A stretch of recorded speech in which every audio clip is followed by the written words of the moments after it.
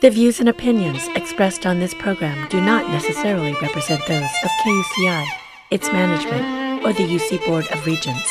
For more information on this or other KUCI programs, visit kuci.org or kucitalk.org. I find this scientifically fascinating. You're listening to KUCI Irvine. Disengage this computer now. Broadcasting at 88.9 FM. Hello, computer. And on the web at kuci.org. The most reliable computer ever made. And streaming through iTunes. Don't expect any mercy during the Great Robot Wars. Anteater Radio brought to you by machines. Returning to normal broadcast in 3, 2, 1.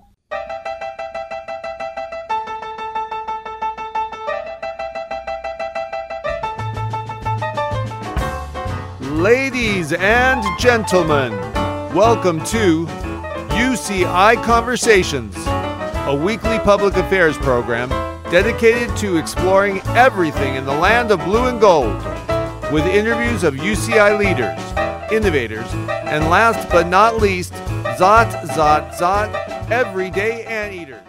The following interview was conducted on February 6th, 2021. Hello, everybody. This is UCI Conversations. I'm your host, Kevin Bossenmeyer, and my guest today is UCI Medical Center Emergency Department Nurse Jennifer Schworer. I recently received my COVID-19 vaccine at Disneyland while I was wearing my UCI polo shirt, and when it came time to get my shot, Jennifer was the nurse who gave it to me. I invited her to be on the show to get her perspective on how things are going, the vaccine, and the COVID-19 battle. Welcome to UCI Conversations, Jennifer. How are you today? I'm good. Thank you for having me. You're very welcome. Thank you for your service. Before we get into your professional life, can you just tell us where you grew up and what you like to do when you were a kid? Sure. I grew up in Cypress, California. I grew up pretty much your standard outdoorsy kind of girl. I did gymnastics for 10 years. I was a Polynesian dancer, and I continue to do that into my adulthood. Yeah. And I had a habit of bringing in stray animals from wherever. Okay. Do you still do that or not as much? I don't do the stray animals, although we do still rescue animals. So all of our pets in my lifetime have been all rescues, except for one. I still dance. I haven't been active since COVID, though. Yeah. But up until that time, I was still dancing. Well, great. If at the end of the interview we have more time, we'll talk about that too. Sure. So when did you start thinking about becoming a nurse? I didn't really have any notions of actually becoming a nurse per se. I've always been interested in the medical field. I enjoyed science, biology, microbiology, but I always knew I wanted to be in the medical field. I just didn't know exactly where.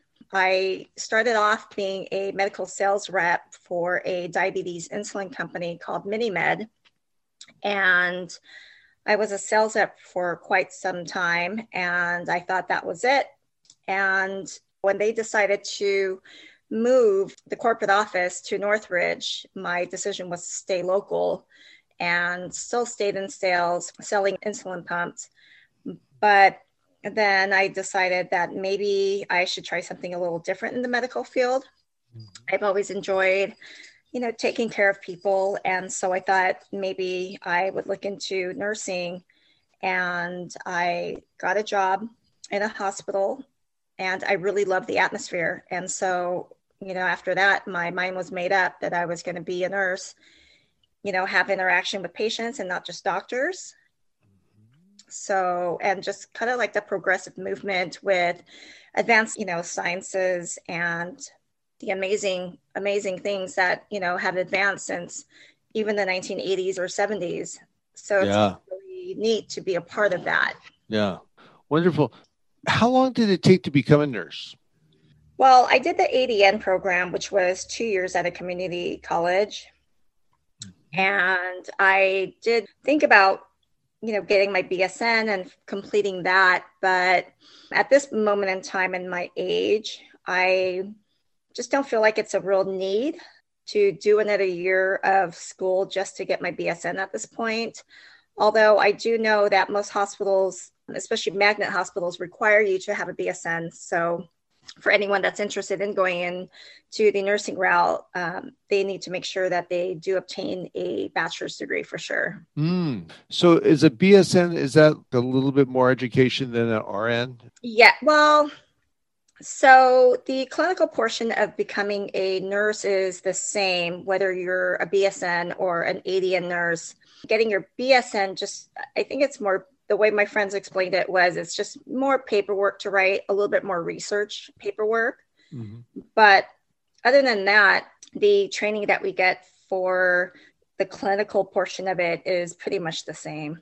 And I keep hearing you say, I think it's ADN, and I don't hear you say RN. Is RN not used? Well, it is. I mean, I am an RN. Uh-huh. So, if you have the BSN, you have your bachelor's. Uh-huh. You have your ADN, you have your associate degree. Okay. But regardless, at the end of the day, whether you have your ADN or your BSN, you're an RN. Okay. So originally, when you first started working at the hospital, you weren't an RN per se, but then you went back to school and got that? Yes. And how long have you been at UCI Medical Center? I've been at UCI since February of 2012. Okay, so about 8 years. How's it going? It's going great. I started at UCI and immediately fell in love with the emergency department. And was that at the UCI Medical Center in Orange? Yes. Emergency room nursing is like no other. You have a team, there's a camaraderie there, and it becomes your family.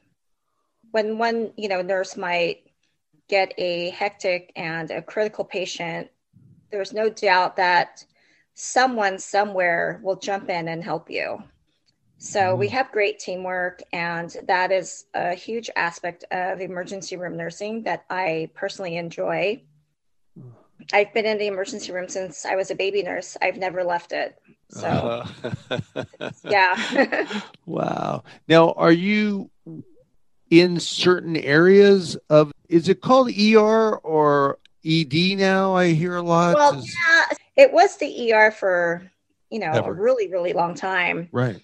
But I think that everyone started moving to ED. I think they did that to move that term across nationally. I started off nursing when everything was called an ER. So that's what I got used to. But technically, everyone calls it the ED now. Uh-huh. That's just the emergency department now. Gotcha. And are you trained in certain things, or pretty much no? As a nurse, you have to be ready for anything? Yeah. So ER nurses, of course, we have to be able to recognize lethal cardiac rhythms. So we have to make sure that we stay on top of that and know what's abnormal heart rhythms. We get certified for the stroke scale and being able to assess a patient that comes in with a stroke and be able to utilize the NIH scale. There's critical care nursing. You can do the trauma certified nursing.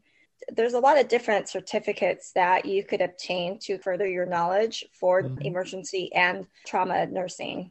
And are you typically in one area or another? Or No, all of us rotate when we're in the emergency room. So, sometimes I might be with the psychiatric patients. Sometimes I might be with the critical care areas where we really do have to monitor certain patients that do come in.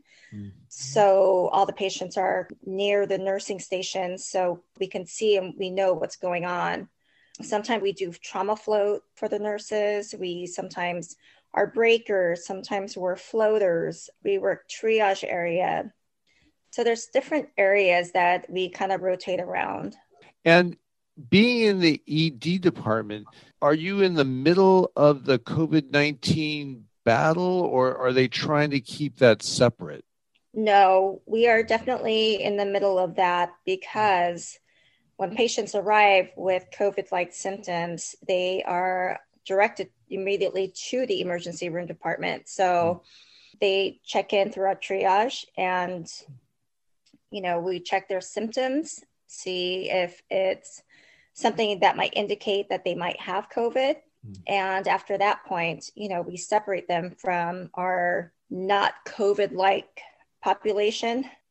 So we have different areas where we pretty much separate the patients from triage when patients come in. So if we think that they might have COVID, we separate them from the general population that might not have COVID. Man, that just seems like, how the heck do you do that? It just seems like a daunting task. Do you feel like you're just doing the best you can, or it's like, well, no, we really have protocols that are really quite good? I think a little bit of both. We have great protocols in place, and we definitely abide by it and we use it. But at the same time, especially with this last surge that happened after the holidays, it was definitely a very hard time for, I think, everybody trying to manage patients that were coming in and also trying to take care of the regular patients that we also need to take care of when the emergency department goes down for diversion, because we're so impacted that when the department's so full and we have no place for the patients to go. And the hospital is also full because the admission's so high that every single bed in the hospital is full.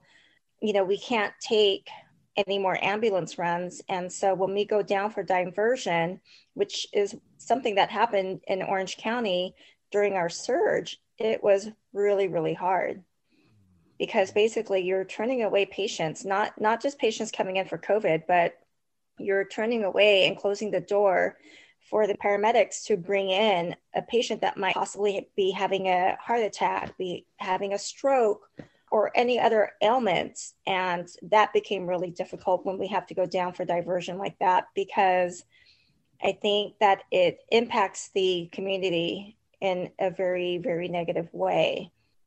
But at the same time, what do you do? Right. Have you ever seen that in your career before? I have to say that every time that we've had a surge occur in Orange County in my career, I have never experienced something like this. This is definitely something new. It is something that I will never forget. And I think that the images and the impact that this has had on not just everyone's personal life, but the health and the families that are affected, the patients that we've taken care of, I really think that it's something that I'll never forget. Wow. Excuse me just for a moment, nurse, while I update our listeners. If you joined us late, you're listening to UCI Conversations. I'm your host, Kevin Bossenmeyer. And my guest today is one of many local frontline healthcare worker heroes who take care of us all in our time of need. UCI Medical Center registered nurse Jennifer Schworer. And we've been talking about her road to becoming a nurse in the current pandemic emergencies.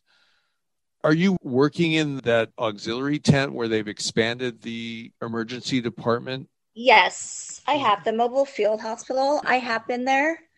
How's that going?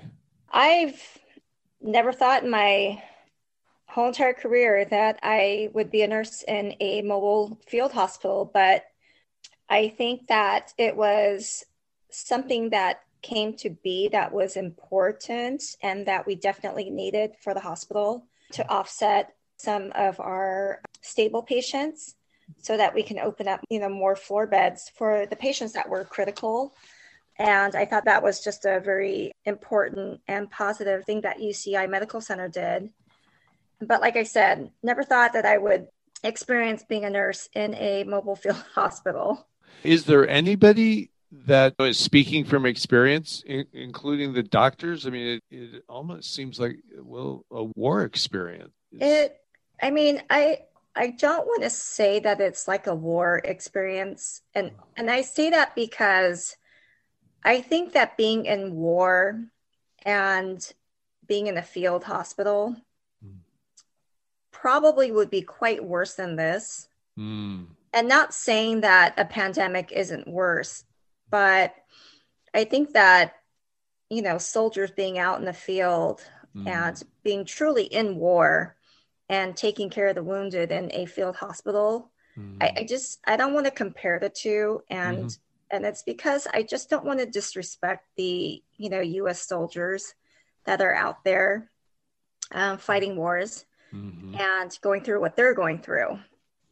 You speak from one with experience, and I respect that. But I will say that dealing with this pandemic and how much it's affected so many people around the world, I kind of do understand why, we might term this pandemic of being warlike or being in a war zone. But I think it's a little bit differently. I mean, we're fighting against something that we can't see. And I think that that's the difference. Boy, I mean, like you said, you can't see it. It must be, I don't know, to be honest, nurse, do you ever get scared? I guess the best way to explain it is when, the surge goes on and all the numbers were high, the hospitalizations were high, the amount of, patients that were checking in for COVID were high, and, it all happened after the holidays. And when you're a nurse or a healthcare provider and you are just going, I don't think that at that time you're really thinking about how it's affecting you. But every moment that you're taking care of these patients, especially with being on high flow oxygen and being intubated, and you're in a room with them for quite a bit of time, giving them medications or making sure that they're breathing okay, or making sure that their vitals are safe, or titrating their medications, all the things that come with critical care nursing. I think when you go home, when you start to drive home, at that moment, you start to decompress a little bit. And at that point is when the guessing game starts in your head, because you're thinking, did I seal my mask, well enough against my face? Is this the day that I'm going to bring this COVID home to my family? Am I going to get my husband sick? Are my kids going to get sick? And if the kids get sick and they're asymptomatic, will they inadvertently, infect somebody else? Or, so there is a little bit of a mind game that occurs, I think, for everybody. And, sometimes you're like, you know what? You don't want to stop living, but at the same time, there's definitely moments when you're not so much scared, but you're worried, because you're worried about the people around you. You're worried that you don't want to get your mom and dad sick. You don't want to get your grandparents sick. You don't want to be that one that has to feel that guilty burden of knowing that you might, inadvertently kill somebody by giving them COVID. And I think that was scariest, for me emotionally, is trying to stay safe. And yet you're in the middle of taking care of these COVID patients.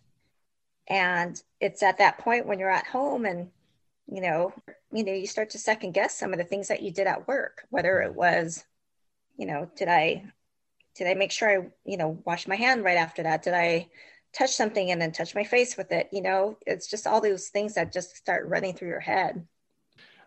Where are we with the holiday season surge? What I find so amazing is that it'll seem like we're doing good, and then all of a sudden, no, we're doing bad. I mean, is it like that for you? Yes, absolutely. I think that we all had a feeling. I can't speak for everybody in our department or the whole hospital or, the nurses that are in different departments, but I will say that some of us did discuss that we were kind of worried about the holiday season, and we figured that there would be a surge. I don't think that we thought that our surge in Orange County would have been as bad as it was. I don't think that for a moment, I didn't even think that it was going to be as bad as, what happened. And I think that because you want to give society the benefit of the doubt that even if 40%, 50%, 60% of the people didn't care and weren't taking the right precautions, you're kind of hoping that as a society that people would come together and do the right thing, and not just for their immediate family, but I guess, thinking of others in the community. And I think for us, a lot of that was almost a letdown. At least I know for me, I felt like it was a letdown. And not only because I was in the medical field, but, our immediate family and our extended family, we talked about it and we just decided that until we are vaccinated, that we would not gather in, our usual family gatherings for the holidays. And honestly, I'm glad that we didn't. But, seeing the huge surge that we did was really surprising. It was quite a shock. So do you feel like we're through it? Are our numbers, they're still coming down at this point, right? So just keep them going down, right? You know what? I hope so. Our numbers have been going down from our last surge from over the holidays, and they are trending downward, which is great. I'm hoping that with the vaccination rollout, that as more people get vaccinated, that even if we do experience another surge, I'm hoping and praying that it won't be like the surge that we had after the holidays last year. Excuse me one more time. You're listening to KUCI 88.9 FM in Irvine, the UCI Conversation Show. I'm your host, Kevin Bossenmeyer, and my guest is UCI Medical Center Emergency Department Nurse Jennifer Schworer. Nurse, as I mentioned in the introduction, how we met was that you gave me my vaccine at Disneyland. That vaccine pod point of distribution, that's not affiliated with UCI, is it? No, it's not. How did you get involved? Actually, I reached out to one of my girlfriends who's a supervisor for Orange County Health, and I sent her a quick message and I asked her and said, hey, I'm available if Orange County Health needs nurse volunteers or if they need any help with vaccinating, our community. And so she immediately sent out yes. She gave me the link to one OC and I signed up. They ran my nursing license and my background. And I want to say the process took probably about a good week or so, a little bit less than a week. And I got an email asking if I wanted to help vaccinate at Disneyland. And how long have you been doing it since it opened? So I've been doing it for, I want to say this is my third week. So I think maybe that was your first week when I met you.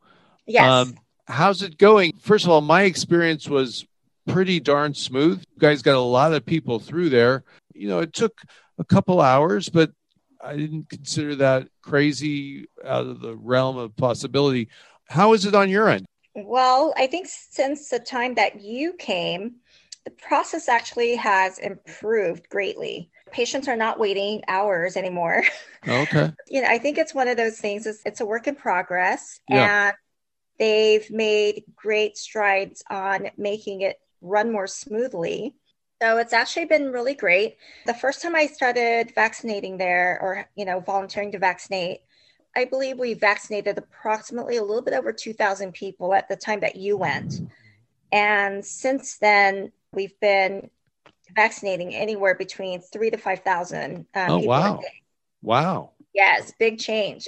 And even on the days that we vaccinated over 5,000 people, it's been great. We had one minor little, computer hiccup, which is bound to occur when you have that many people. Right. But it was a quick fix. Everybody ran on time with their appointments. And yeah, the process has gotten really smooth. Excellent. And, are you actually, working like you have your normal responsibilities at UCI Medical Center? Do you just have a calling to work more, or are you able to balance your schedule, or are you just Superwoman? I mean, yes, I do have a regular paying job at UCI Medical Center, so I do work there. I actually do work another job at a outpatient surgery center. And then I also volunteer 2 days a week at the vaccination site. That's my own preference. I'm doing it because I want to do it, and it is volunteer work. I go there at 6:45 in the morning, and I don't leave until all the vaccinations are done. Basically, I think the latest I left was a little bit after 6 one time, and and the earliest I've left was at maybe 4:45. Wow, So, and it is volunteer work? Yes. Man, that is to be commended. I think for me, Kevin, after seeing the surge and the impact that COVID has had on our community, our elderly, the families I've seen, I think that was a huge motivational factor for me personally. You're driving by and you're seeing businesses that you remember being there. And when you stop seeing them and you see these closed signs, you see kids out of school, you see how this has impacted so many lives. And I think that I just think that if vaccinating as many people and helping to vaccinate as many people as I possibly can to get these businesses back up and running, especially the small businesses, get our kids back in school, help our elderlies not be afraid to be around their own family and to be able to, rejoin them again. And, try to at least get a step closer into a normalcy again. I think that for me is a huge motivational factor and why I felt the need to volunteer and help vaccinate people for free. You don't think about it when you're there because, you're motivated and you've got a goal and you're connected with all these other people that are there. And it's very positive. Fantastic. And I will say to the listeners out there, I even brought a few Starbucks coffee cards just to say thank you. And I tried to give these cards away to multiple people. No one would take them. I guess the word is out that you guys don't accept thank you. So I'll just say thank you. Yeah, thank you. That means a lot. I think that right now we're working to get the community vaccinated. And I think that the thank you that makes me feel really happy and proud of why I'm doing what I'm doing is because when you see the positivity from everybody getting vaccinated and tears and all the selfies that people take while they're getting vaccinated, just seeing the positivity out there from the community, I think for me is rewarding enough. Wonderful. When you're giving a shot, are all shots pretty much the same? Is there a sweet spot that you're shooting for? So we're trying to get it into the deltoid. And I don't know what that is. So it's right below your shoulder. Okay. It's that big muscle, when guys are working out, they're beefy. Yeah. So that's it. That's what we're shooting for. Okay. And it is a little bit different for everybody because not everybody is built the same. Mm-hmm. Some people are a little bit more meatier than others. Mm-hmm. Some people don't really have a lot of muscle mass. And this is, speaking for the elderly population that are really skinny and have lost a lot of muscle mass. You have to just make a little adjustment and make sure that you're not giving them a subcutaneous shot because we don't do that. The vaccination is meant to be in the muscle. So yeah, because we do have to inject the vaccination into the deltoid, we have to look at everyone's anatomical, and not everyone's built the same.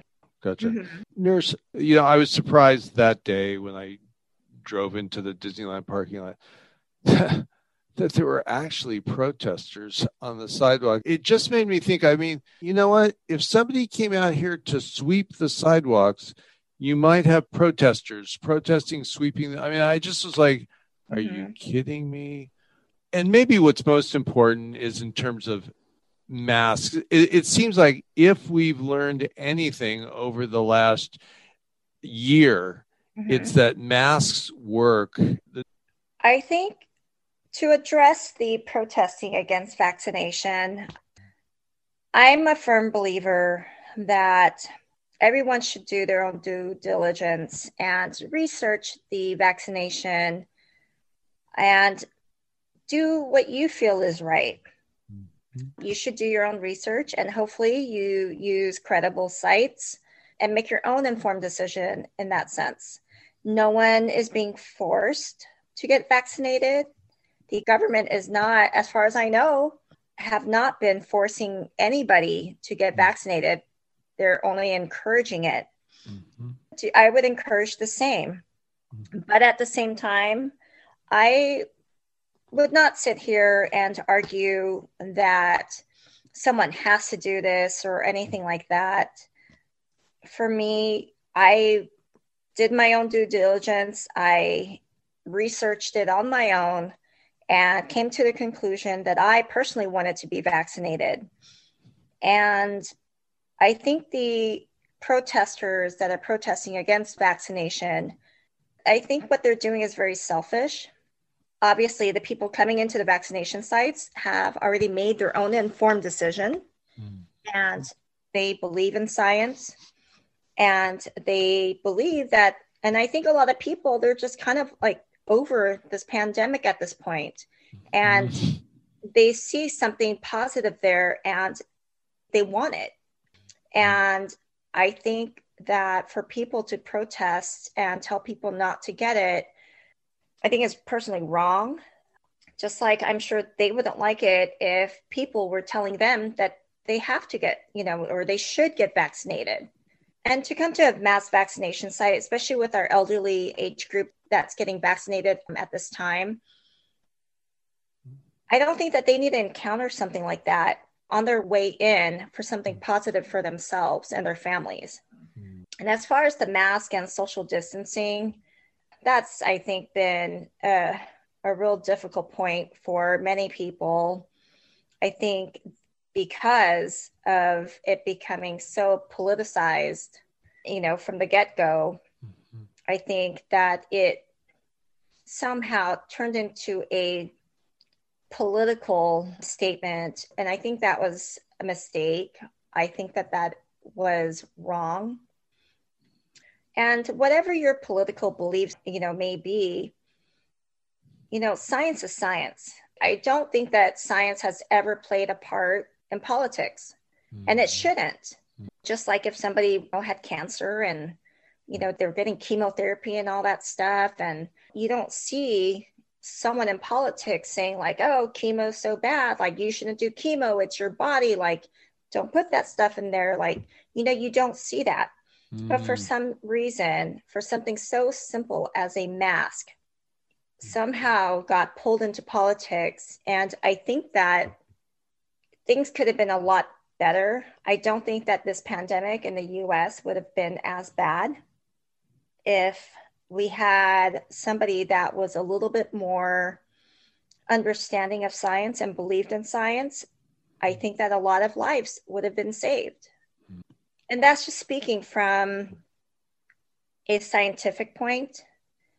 And as a human, nobody wants to wear a mask. I don't know anybody, that's saying out here, or I'm not even saying that. I can't say, I can't wait until the day I can stop wearing a mask.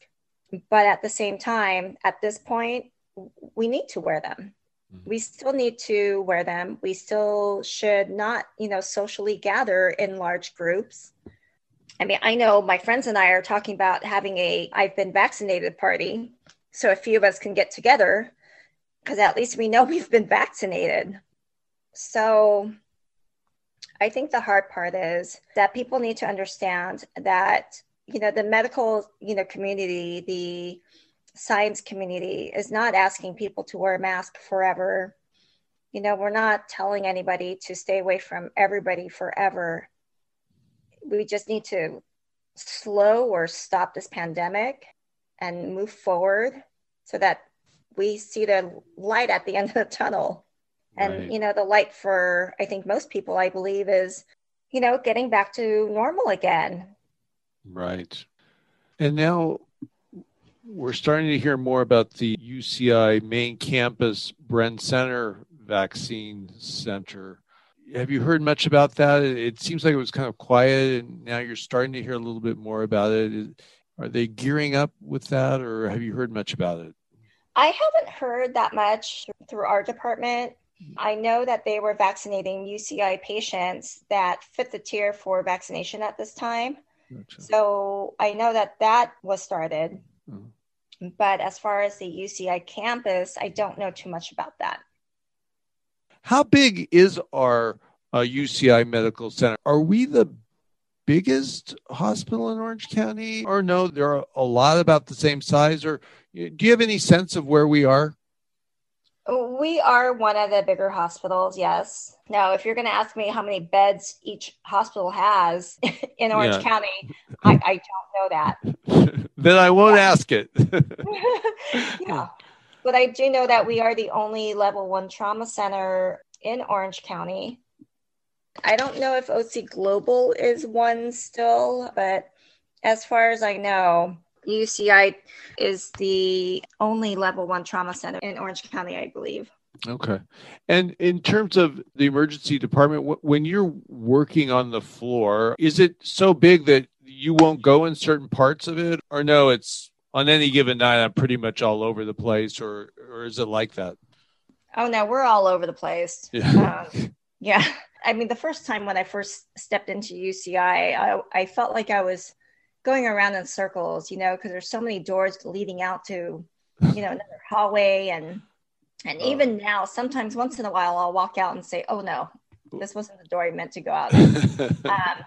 So you can easily get turned around, I guess. But I think that for most people walking through the department, I kind of see why they would feel overwhelmed. There's a lot of different areas of the emergency room. Just excuse me one more time. This is UCI Conversations. I'm your host, Kevin Bossenmeyer. And my guest today is UCI Medical Center registered nurse and COVID-19 vaccine administrator, Jennifer Schworer. She spends most of her time in the emergency department, but has also been giving vaccine shots at Disneyland as a volunteer. Now, how does your schedule work? Are you 5 days on, 5 days off? Is it like that or not? No, most nursing schedules that work in the hospital setting, full-time is like 312s. I don't even know if our department has part-time anymore or per diems. We're required to work 6 shifts within 6 weeks. So before, when the surge was occurring, I picked up more days because we needed the staff. And now that our numbers are starting to slowly decline, I've been in the ER, and then I work another job 2 days a week. And then I help vaccinate at Disneyland another 2 days a week. So I guess I'm working five days a week right now. I just try to make use of my time if I know I'm available to do something. And right now it's the volunteer work. So whatever days I'm available for the week, I try to plug myself in and be available to be able to vaccinate. Gotcha. Does it depend on the day? That are you in the COVID section, or are you in the outside of that section? So in the ED, we have been trying to separate COVID patients from our regular patients. And, to be honest, when the surge was occurring, it felt like every area of the department had COVID patients, whether it was outside in tents, in the chairs, in our designated COVID area. And then we had to expand it to another section and turn that into a COVID area. And then our trauma bays became COVID rooms, especially for our critical patients that came in with COVID. So at that time, when the surge happened, I felt like, I want to say our COVID patients were everywhere. If you had the role of taking care of, critical patients, you were in the room with, COVID patients that were either on high flow oxygen or if they were intubated. So at that point, I want to say that regardless of where you were probably being exposed to COVID.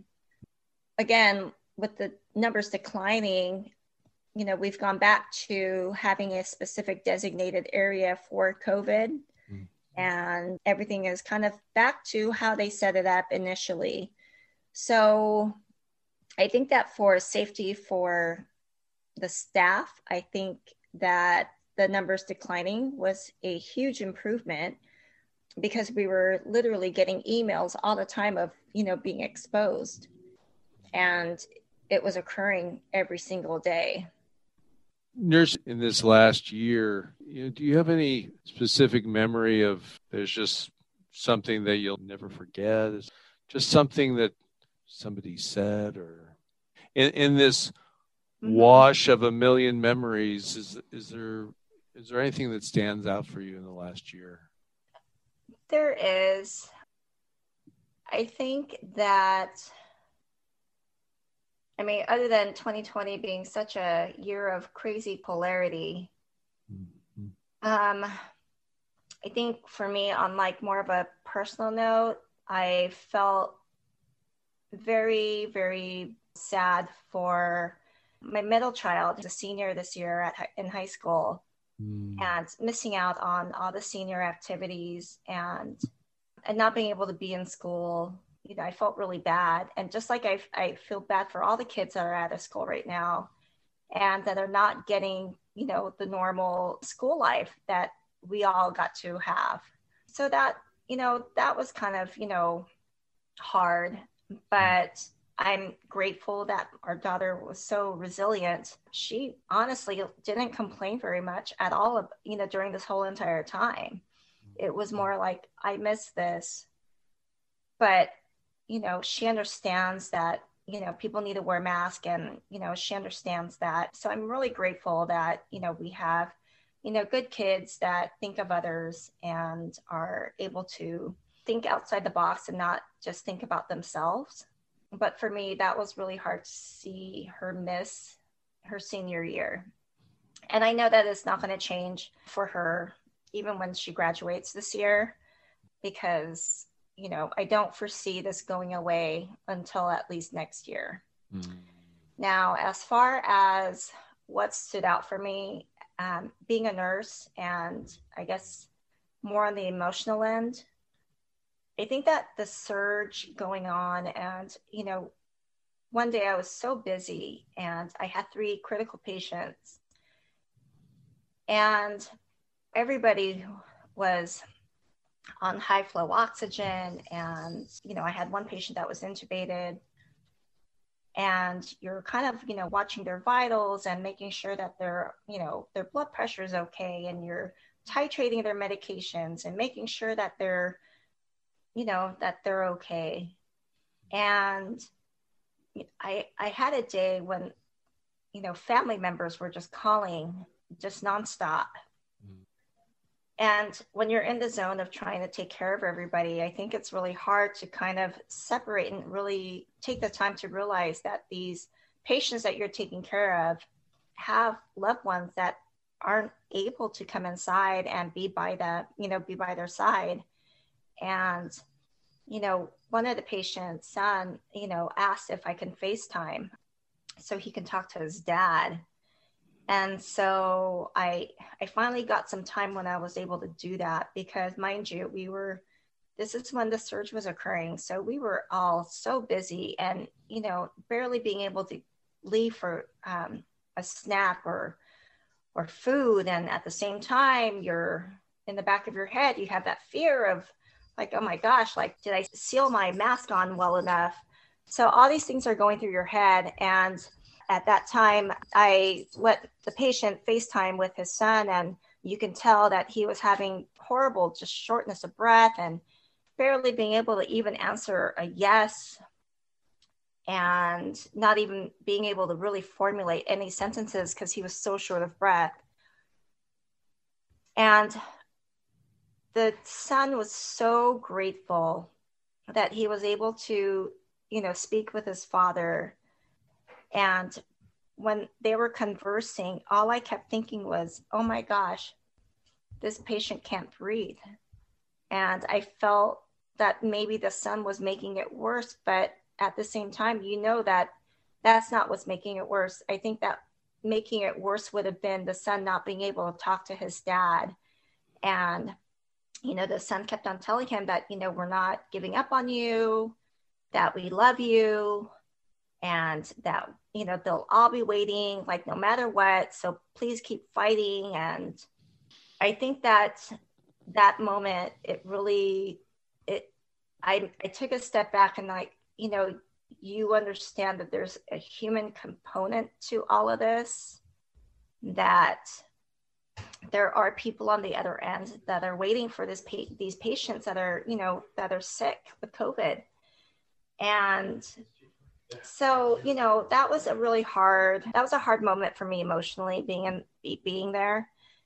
And I think at the vaccination site, when you see these people talk about how they had lost their spouses to COVID, or, you're listening to the positive stories or the negative stories. And then you see the elderly that are just crying because they haven't seen their family. You kind of see the human component. And I don't mean human component, not that patients are not human, but you see a full circle of a story, that could have been a patient that you might have taken care of. And it kind of completes a whole story on the other end of the people that are waiting for these patients to get better, and how COVID has really directly affected them. So for me, the son that, got to FaceTime with his dad, I think that for me was a moment that I don't think that I'm going to forget. And I still do think about that patient and wonder if he was able to make it out of the hospital alive. Yeah, wow. For the general public, we kind of think the nurses, you kind of know what happens to everybody, but is there so many people at times that you can't keep track of everybody? I mean, it's not that the emergency room is a little bit different. Patients don't stay for days. We did have some patients that did stay, that stayed in the ER a lot longer at that, during the surge, because there wasn't any more beds available on the floors. I see. So sometimes we would have them, for about maybe 2 days or so, or 3 days. And then at some point they would get, transferred to one of the rooms upstairs, or in one of the makeshift ICU beds that they had created for the surge. But once they leave the department, we have no idea what happens to them. That's a distinction that I think gets muddled. I mean, myself, I kind of think they came in, and then, like, as you've been describing, I just figured it just seemed like, oh, you're with them the whole time, but it's almost, they initially, they kind of get triaged in the emergency department, and then they'll either go to a regular hospital room or ICU or so forth. I think the general public forgets that.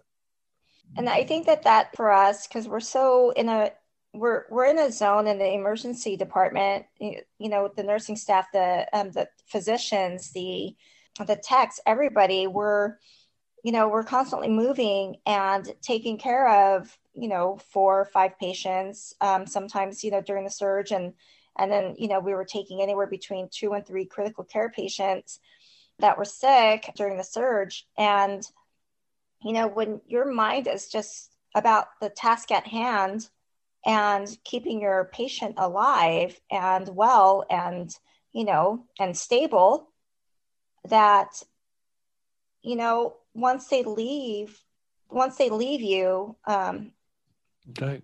I mean, right. we have no idea. Right. Gotcha. Wow. Well, Nurse Jennifer Schworer, thank you, in your busy life right now, that taking care of all us common people. We just thank you for being with us today and sharing all your knowledge and perspective, and we really appreciate it. Thank you so much. Thank you for your work. Thanks for having me, Kevin. Okay. Jennifer, thank you so much. I'm touched, and I just can't say enough. I want to give you 10 Starbucks cards.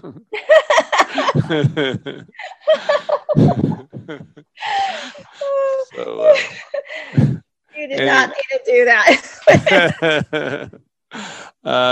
Was pandemic part of your at all in your nursing training? Did you? No. Yeah. Who would have? No, it was not. This Who would kid- have ever thought? Yeah. Who would have ever thought? Here we are, and it may not be pretty, but we're getting through it, and thanks to people like you. So thank you so much, and please tell all your coworkers how much we appreciate it. I will, Kevin. And it's not just us. I think it's the community, as a whole, all the ones that have worn a mask and not socially gathered in large groups, and that have taken the precaution, whether it's for themselves or for, their families or their community.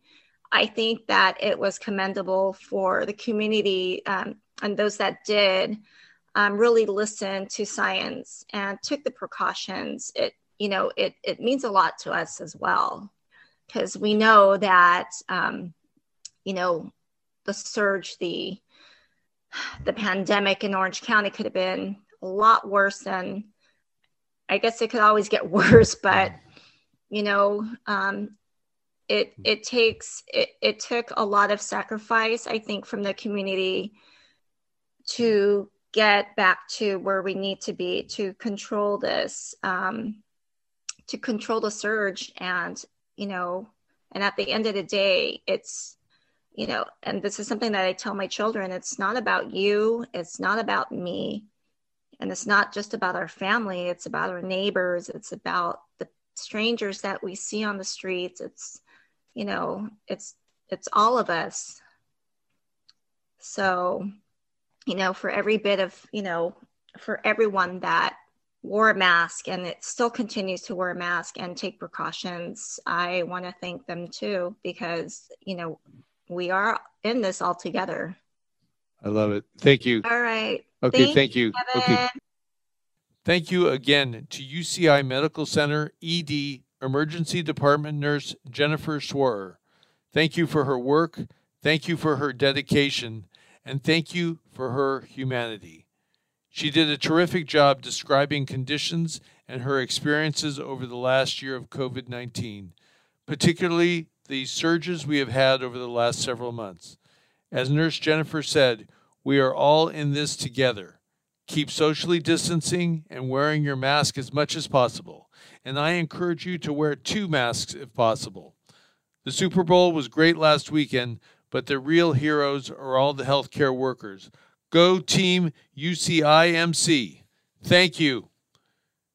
And a quick shout out to Fred Kaplan, the piano man responsible for all my show theme music at the top and close of each show. Kudos to Fred. And now turning the page, coming up next at 5 p.m. is Entrepreneur Nation with Ash Kumra, the show that examines common business problems and discusses solutions that other businesses have tried. Stay tuned. You're listening to UCI Conversations, where every week we explore another corner of the land of blue and gold with interviews of UCI leaders, innovators, and zot, everyday anteaters. Don't forget you can reach me anytime by email. My address is kboss@kuci.org, and my podcast website is www.bostonmeyer.com for 24/7 access to this show and all my past shows. Enjoy. I'm your host, Kevin Bostonmeyer, encouraging you to stay strong and work hard. This is KUCI 88.9 FM in Irvine. Happy trails. So long, everybody. We'll see you next week.